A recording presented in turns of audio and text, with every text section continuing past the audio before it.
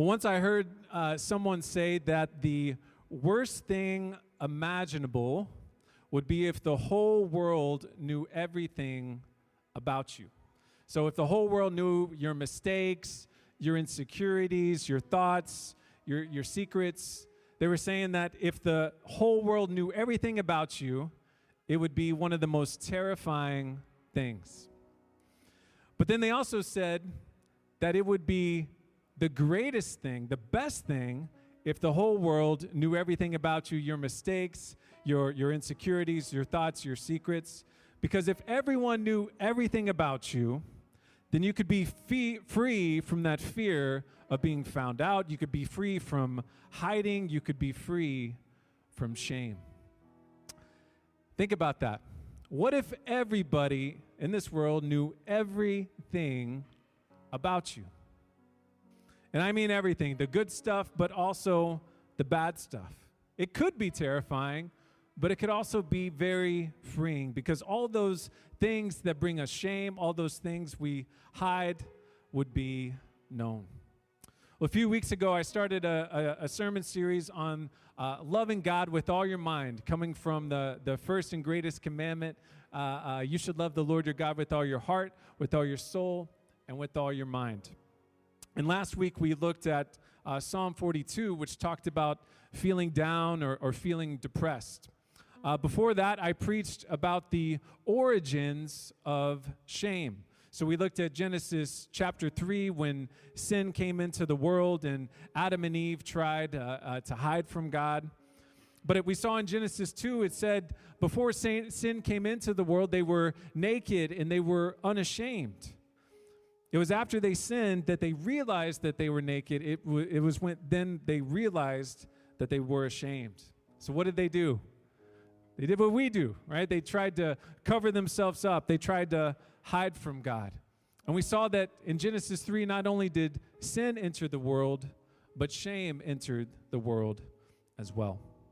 So that sermon was about the origins of shame, how shame came into the world. But today I want to preach about how we can overcome shame through the gospel of Jesus Christ, who took our sin and took our shame on the cross. So in this first half of the sermon, we're going to look at what the Bible says. And then in the second half of the sermon, I want to share with you how I have experienced this truth in my own life. So if you have a Bible, please turn with me to the Gospel of John, chapter 4. This morning, we're going to consider Jesus' meeting with the Samaritan woman at the well. John chapter 4, verses 1 through 6. It says, "Now when Jesus learned that the Pharisees had heard that Jesus was making and baptizing more disciples than John, although Jesus himself did not baptize, but only his disciples, he left Judea and departed again for Galilee. And he had to pass through Samaria, so he came to a town of Samaria called Sychar, near the field that Jacob had given to his son Joseph. Jacob's well was there, so Jesus, wearied as he was from his journey, was sitting beside the well, and it was about the 6th hour." So this is at the beginning of Jesus' ministry. This is early in his ministry. He decides to leave Judea and travel north. And verse 4 tells us that he had to pass through the region of Samaria. Now back then, Israel and Samaria, they didn't like each other very much. In fact, they had quite different religions. They were both very territorial. In fact, some of the Jewish people would often travel many kilometers to go around and avoid Samaria. But we see here in this story that Jesus didn't avoid Samaria. Verse 4 says he went through it. And he comes to this field where there is a well. It's called Jacob's well. Jesus had been traveling. It says he's tired. No doubt he's thirsty. He sits at this well. Verse 7. "And a woman from Samaria came to draw water. And Jesus said to her, 'Give me a drink.' For his disciples had gone away into the city to buy food. And the Samaritan woman said to him, 'How is it that you, a Jew, ask for a drink from me, a woman of Samaria? For Jews have no dealings with the Samaritans.'" So here we meet, and Jesus meets this Samaritan woman at the well. She comes to the well to get some water, and we see that she comes alone. Now, back then, typically women would go to the well in groups, and usually they would either go early in the day or late in the day when the sun wasn't so strong. But we see here this woman comes in the middle of the day when the sun is strongest, and she comes alone. This perhaps tells us a little bit about her social status at the time. It seems like maybe she didn't have very many friends, and as we'll see in a moment, perhaps some of the choices she made in her life made her an outcast and made her feel isolated. Anyway, she meets Jesus at the well. Jesus asks her for a drink, and this shocks the woman because, as the text says, Jews and Samaritans did not mix because of their history, because of their differences. But we also know from the Gospels that Jesus broke down many of the traditions and customs of the time. Most Jewish people would have avoided this Samaritan woman, but Jesus comes to her, he asks her for water, and they began to talk. Verse 10, Jesus answered her, "If you knew the gift of God and who it is that is saying to you, 'Give me a drink,' you would have asked him, and he would have given you living water." The woman said to him, "Sir, you have nothing to draw water with, and the well is deep. Where do you get that living water? Are you greater than our father Jacob? He gave us the well and drank from it himself, as did his sons and his livestock." And Jesus said to her, "Everyone who drinks of this water will be thirsty again, but whoever drinks of the water that I will give him will never be thirsty again. The water that I give him will become in him a spring of water welling up to eternal life." And the woman said to Jesus, "Sir, give me this water so that I will not be thirsty or have to come here to draw water." So just like this well, Jesus is now taking the conversation deeper. He starts to speak in metaphors to this woman. And he tells her that if she knew who he was, she would be the one asking him for water. But not just any water. Jesus talks about living water. And with this metaphor, he's talking about the Holy Spirit coming and dwelling in a new believer. Jesus is talking about salvation, a new life, a fresh start. Jesus is speaking metaphorically, but we see here that the woman is understanding him quite literally. She says, "Jesus, you don't have anything to take the water out. And Jesus, are you claiming to be better than Jacob from the Old Testament, who had enough water to give everyone?" But Jesus says, look, physical water is not the point. Because even if someone drinks physical water today, tomorrow they will be thirsty yet again. But Jesus says the living water that he offers will satisfy people forever. And what he means is if they drink from this water, if they receive him as Lord, then they will have eternal life. It reminds us of the words of the prophet Isaiah in the Old Testament, who said, "Come, all of you who are thirsty, come to the waters that your soul may live." And of course, the woman, still understanding Jesus, literally says, "Please give me this water so I'll never be thirsty again, so I don't have to come to this well again." And at this point, it's clear she still doesn't know who she's talking to. She still doesn't know what Jesus is offering. So Jesus explains further.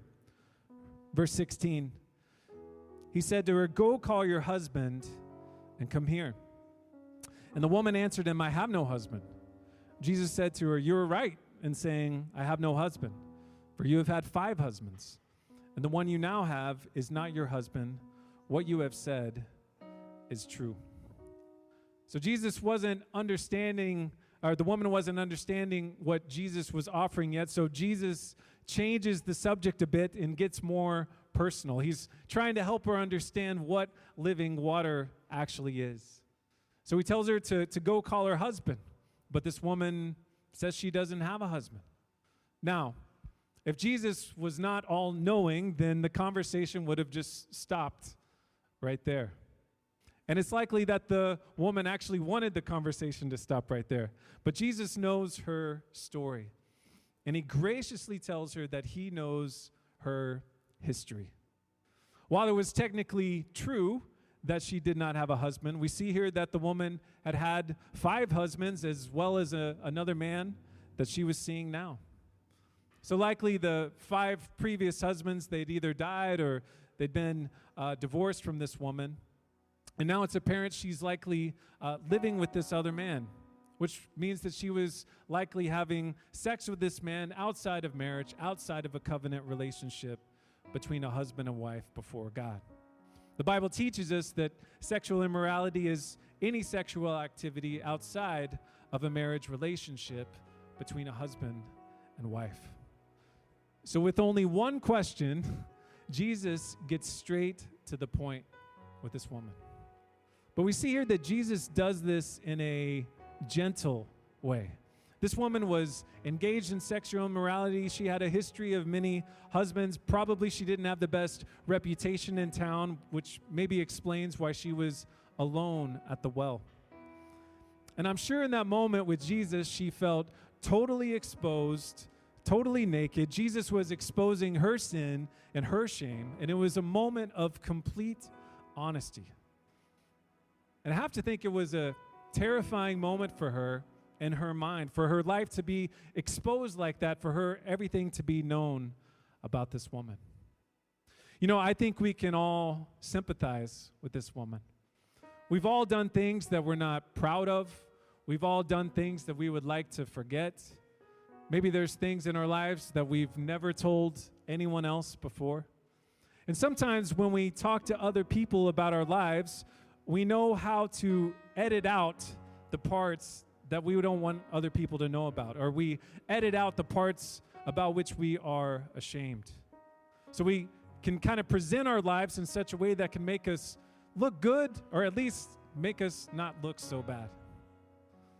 This woman told Jesus she didn't have a husband, which was technically true, but it wasn't the whole truth, was it? In the same way, we can tell people parts about our lives or even what's going on in our lives that are technically true, but not the whole truth. But while we can edit our lives and fool other people, the truth is we cannot fool God. God knows everything. God sees everything. He knows everything we've ever done. He knows everything you're doing now. He knows everything you will do in the future. He knows your thoughts. He knows the sins that you struggle with. He knows the things that you're trying to hide from other people. He knows everything. In other words, we cannot hide from God. He knows all and He sees all. And yet, somehow, despite knowing everything about us, despite knowing everything about this woman at the well, He offers you, He offers me, He offers her living water. He offers us eternal life. He invites you into a relationship with the living God. You know, when our sin is exposed, shame is usually the next feeling that comes. And yet the God of the universe, who knows everything we've ever done, sees what we've done, and invites you to follow Him. And by His grace, you can be saved, you can be set free, you can be born again. That is the living water Jesus offered this woman, and that is the living water He offers each one of you today. Look at verse 19. The woman said to him, "Sir, I perceive that you are a prophet. Our fathers worshipped on this mountain, but you say that in Jerusalem is the place where people ought to worship." And Jesus said to her, "Woman, believe me, the hour is coming when neither on this mountain nor in Jerusalem will you worship the Father. You worship what you do not know. We worship what we know, for salvation is from the Jews. But the hour is coming, and is now here, when the true worshipers will worship the Father in spirit and truth. For the Father is seeking such people to worship Him. God is spirit, and those who worship Him must worship in spirit and truth." And the woman said to him, "I know that the Messiah is coming, He who is called the Christ. When He comes, He will tell us all things." And Jesus said to her, "I who speak to you am He." The woman at this point obviously knows she's not talking to any ordinary man. She doesn't know it's Jesus yet, but she knows he must be some kind of prophet. And she talks about the cultural differences that still separate her from Jesus. She talks about this divided kingdom. Her people worshipped at one mountain, which was where the Samaritan people worship, while the true place of worship for the Jews was Jerusalem, which they claim was the true place of worship. But Jesus says to her, the moment is coming when it doesn't matter where you worship. It doesn't matter the location where you worship. What matters to God is your heart. The hour is coming, Jesus says, when those who worship God must worship him in spirit and in truth. In other words, it's not about location. It's not about which mountain you're on or which nation's capital you're in. What matters to the Lord is your heart. And true worship comes from knowing the truth. Verse 24 says that God is spirit. God the Father is not physical. He does not have a body, but he is spirit, and he is present everywhere. And the worshipers who he seeks are those who worship him from his heart, from their hearts. You know, as we gather here every week to worship the Lord, we're coming to the Lord with our hearts. It's our hearts he wants. It's your devotion that he wants. And we can worship the Lord in spirit and in truth because he has given us the truth through the Holy Spirit and his word. You know, in this story, we see the progression of this woman's understanding of who Jesus is. In the beginning of the story, he's a stranger. Then she recognizes that he's Jewish. Then she calls him a prophet. Now she's talking about the Messiah and the Christ. And Jesus says to her that he indeed is the Messiah. He's the Christ. And he can offer her living water because he is God in the flesh. Verse 27, just then the disciples came back. They marveled that he was talking with a woman, but no one said, what do you seek? Or why are you talking with her? So the woman left her water jar and went away into town and said to the people, come see a man who told me all that I ever did. Can this be the Christ? And they went out of the town and were coming to him. So the disciples come back from wherever they are, and they're amazed. Jesus is talking to a woman, but they know better to say anything. As I said, Jesus was breaking many of the tradition and cultural barriers of that time. But the woman, she leaves the well, she goes back to her town, and what is it that she told everybody? What was her message? She said, come see a man who told me everything I ever did. Isn't it interesting that that was her main message? This was the same woman a few minutes ago who was editing her life story, who was trying to leave out the messy details, who likely was an outcast in society because of her actions. But she runs back and tells everyone, come and see the man who told me everything about her life. You know, the scariest thing is to be known fully, but also the best thing is to be known fully. For to be known is to be free.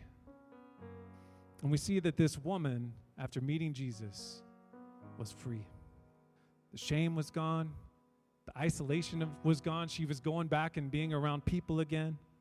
She was so excited, it says in the text, that she left her water jar at the well. Of course, we know she left with water too, just living water. But she was free, finally. Let me offer a couple reflections on this text and then just talk about it in terms of my own life. The first step towards overcoming sin and shame in our lives is to confess your sin or confess your shame to God. I want to differentiate sin and shame here. Sin is when we disobey or rebel against God. Sin separates us from God. Shame, on the other hand, can be a result of our sin, but shame can also come from something someone else does to us, right? Most times they're related, but sometimes they're not, especially if someone is a victim of some kind of trauma or abuse. But I think we overcome sin and shame in the same way. First, we confess it to God. 1 John 1:9 says, if we confess our sins, he is faithful and just to forgive us our sins and to cleanse us from all unrighteousness. Let me tell you today, no matter what you've done, no matter how much shame you're experiencing today, God is faithful and just and can make you clean in this instant.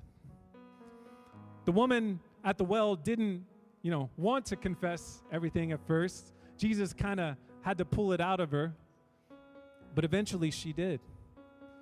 We overcome sin and shame by being honest with the Lord, by repenting and trusting him as Savior.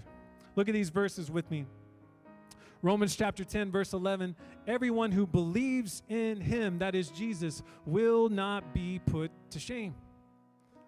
Romans chapter 8, verse 1, which Maya referenced earlier, there is therefore now no condemnation for those who are in Christ Jesus. If you believe in Jesus Christ, then he has washed away your sins. He has forgiven you. He has cleansed you. You will not be put to shame. You are not under condemnation today. You are under grace. Shame isn't from the Spirit. It's from the flesh. Step 1 is confessing our sin and shame to God. Step 2 is confessing your sin or shame to one another. God uses his people to help us experience freedom from sin, freedom from shame.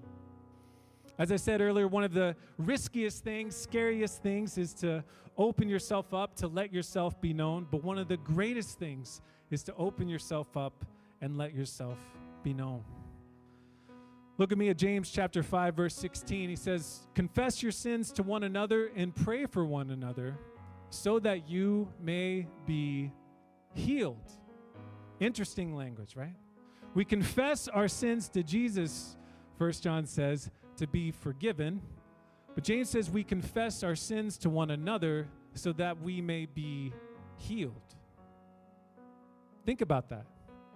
The way out of shame is by putting our darkness into the light. By telling trusted brothers and sisters in Christ what we've been through. And when we do that, the Bible says we can experience healing from the shame that once bound us. We overcome shame by being known and knowing others. This is why the woman ran back to her people and said, he told me everything I ever did. She was free. She was known. She didn't have to edit herself anymore. She didn't have to tell half-truths anymore. But I've said before, it would be great if we all had the testimony of the Apostle Paul. So the Apostle Paul's testimony was he did bad things, he met Jesus, now he does good things, right? Even though Paul did horrible things before becoming a Christian, including persecuting the early church, killing Christians, we can look back and say, oh, but he wasn't a believer yet, right? So once he became a believer, then he did good things. We can kind of give him a pass. And many times when people give their stories or testimonies, it's in this format. I did bad things. I followed Jesus. Now I do good things. It's kind of neat and tidy. And, there's nothing wrong with having a testimony like the Apostle Paul. But I think for others of us, including myself, I relate more to the testimony of King David from the Old Testament. If you don't know King David, he was the shepherd boy who defeated the giant Goliath. He was God's anointed king of Israel. God promised David that he would make David's name great. He would have an everlasting kingdom. This was ultimately fulfilled through Jesus Christ.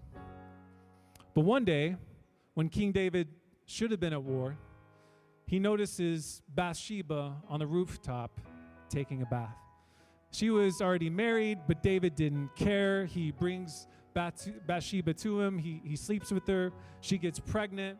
David makes the situation worse by sending Bathsheba's son Uriah to the front lines of the war, where he's ultimately killed. And we have to remember that this is King David, right? This stuff didn't happen before he was king. This happened while he was king. Before, God had said that David was a man after his own heart. But now he's involved in all of this stuff with Bathsheba. This is the guy who God promised would have an everlasting kingdom. David's story is not neat. It's not tidy. It's messy. You know, eventually King David did repent of his sin. In Psalm 51, he confesses his sin to God. He says, "Have mercy on me, Lord." God forgave David, and he continued to use him for his purposes. So the King David version would actually be, I loved God, I did some bad things, but God restored me, and now he's using me again.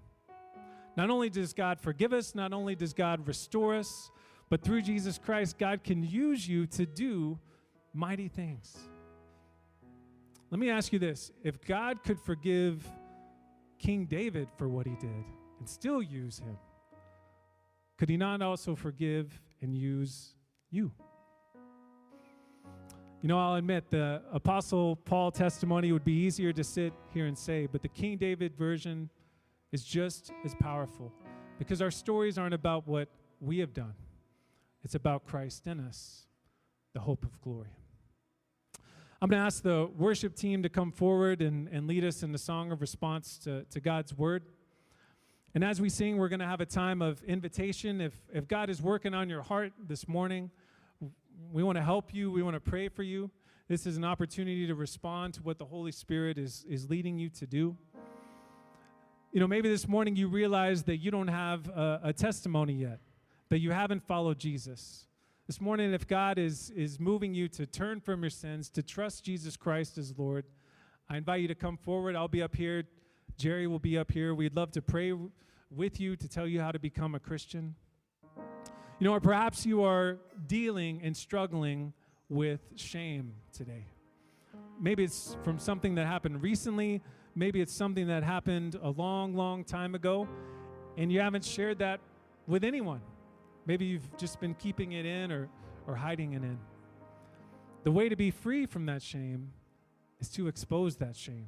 Confess your sin and shame to one another so that you may be healed. The Lord doesn't want you to carry that shame for one more year, one more month, one more day, one more minute. You've heard my story. I would love to hear yours. However God is leading you this morning, this is a time for you to respond. I'll be up here in the front. Let me pray for us this morning. Heavenly Father, you know our hearts. You know our pasts. You know our struggles. God, you know the things that we carry. God, we confess that sometimes we hold on to things that you desire for us to give to you. Lord, help us to understand that our identity is not rooted in the things that we have done in the past, but our identity is rooted and found in Christ, who paid for our sins once and for all. We are your children, bought with a price. We are redeemed. We are set free. There is therefore now no condemnation for those of us who are in Christ Jesus.